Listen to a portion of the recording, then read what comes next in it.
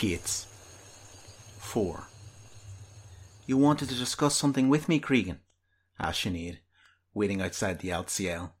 The healer was impatient to return home after her meeting with the few, but she had waited for the Leathermaster anyway.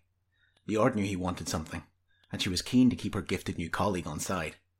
"Yes," answered Cregan, placing his fingers gently on her elbow. "Two things, actually, and I would greatly appreciate it if we could speak here. I have more errands to run before I retire." "Certainly," the healer replied, "but please do make it quick. The Slanaha haven't chosen for several years, and I'd like to be at my best tomorrow." "Of course," said Cregan. "I understand. Don't all of the Doyeen want tomorrow to be a success? Funnily enough, Ard, it's the choosing I wanted to discuss with you. While my admiration for you runs stronger than Vane herself, my daughter Clyche's admiration, well, it runs like Vane in a storm."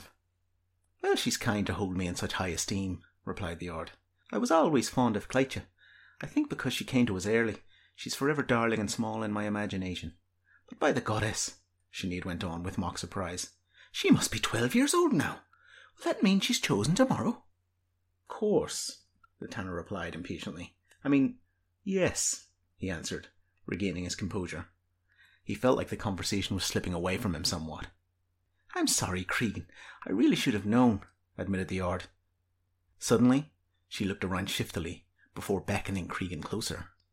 "Can I tell you a secret, Tanner?" she asked conspiratorially. "Of course," granted Cregan, leaning in. "I am old, Cregan, and between us, the reason I didn't realize Clyche would be chosen tomorrow is because, at my age, I only learned the name of the child whom I intend to choose," the Ard lied. "The Slanaha were, of course, planning to choose Aoife Smith as our apprentice this year." Cregan smiled, but it didn't reach his eyes. The Ard, on the other hand, was really beginning to enjoy herself. "You are correct as always, Ard Slanaha, and it is humbling for you to take an interest.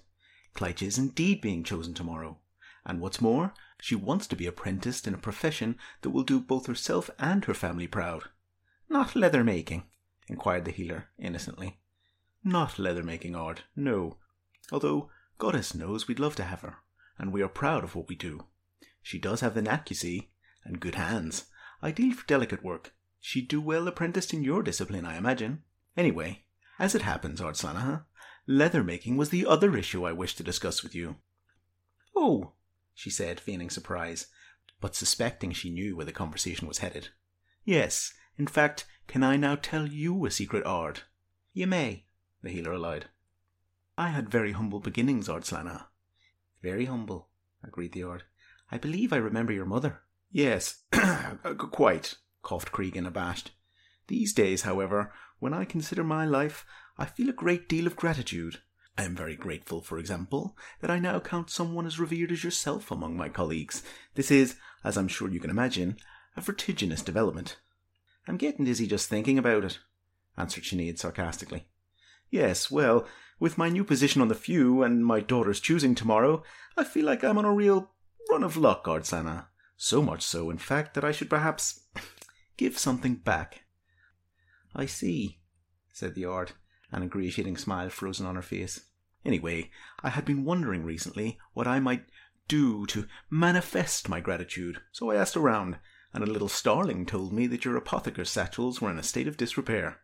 As a proud Doyeen father, Ard, I simply couldn't let that stand." "I'll bet," the healer replied. "Indeed, and I suppose, in a way, I'm simply hoping that, given that I have paid just a little bit back to the people, and to the Slanaha in particular, perhaps tomorrow my family's run of good fortune, will continue." "I'm not sure what any of this has to do with me," queried the Ard, "but as you say, Clyche is an able girl, who will make the Doyeen proud, whatever her calling. Perhaps there are twists in the tale yet. You say she's got delicate hands." "Delicate but hardy, like two fine apotheker's satchels." "Very droll. Hope for your Clyche's sake that you value her future a little more than the value of 2 satchels, Tanner. I'd hate for her to be disappointed come the feast tomorrow night." "Quite right," smiled Cregan, bowing, confident that, with this final admonition, the Ard had in fact taken his meaning. She will consider Clyche at the very least, thought the Leathermaster, before slinking off to his final errand, spying on the Drew.